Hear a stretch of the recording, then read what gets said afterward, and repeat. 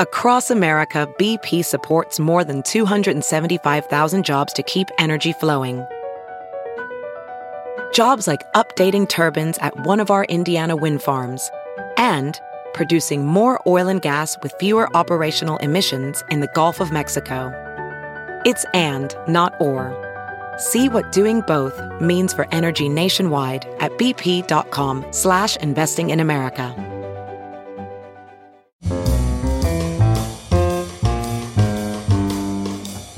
This is Merriam-Webster's Word of the Day podcast for November 2nd.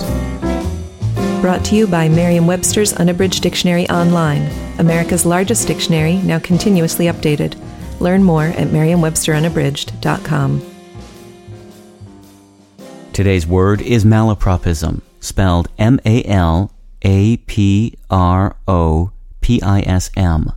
Malapropism is a noun that means the usually unintentionally humorous misuse or distortion of a word or phrase, especially the use of a word sounding somewhat like the one intended, but ludicrously wrong in the context. Malapropism can also mean an example of malapropism or malaprop. Here's the word used in a sentence from the New York Times Magazine by Meghan Daum.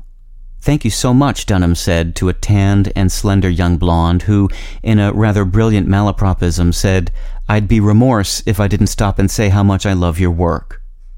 Mrs. Malaprop, a character in Richard Sheridan's 1775 play The Rivals, was known for her verbal blunders. "He is the very pineapple of politeness," she exclaimed, complimenting a courteous young man.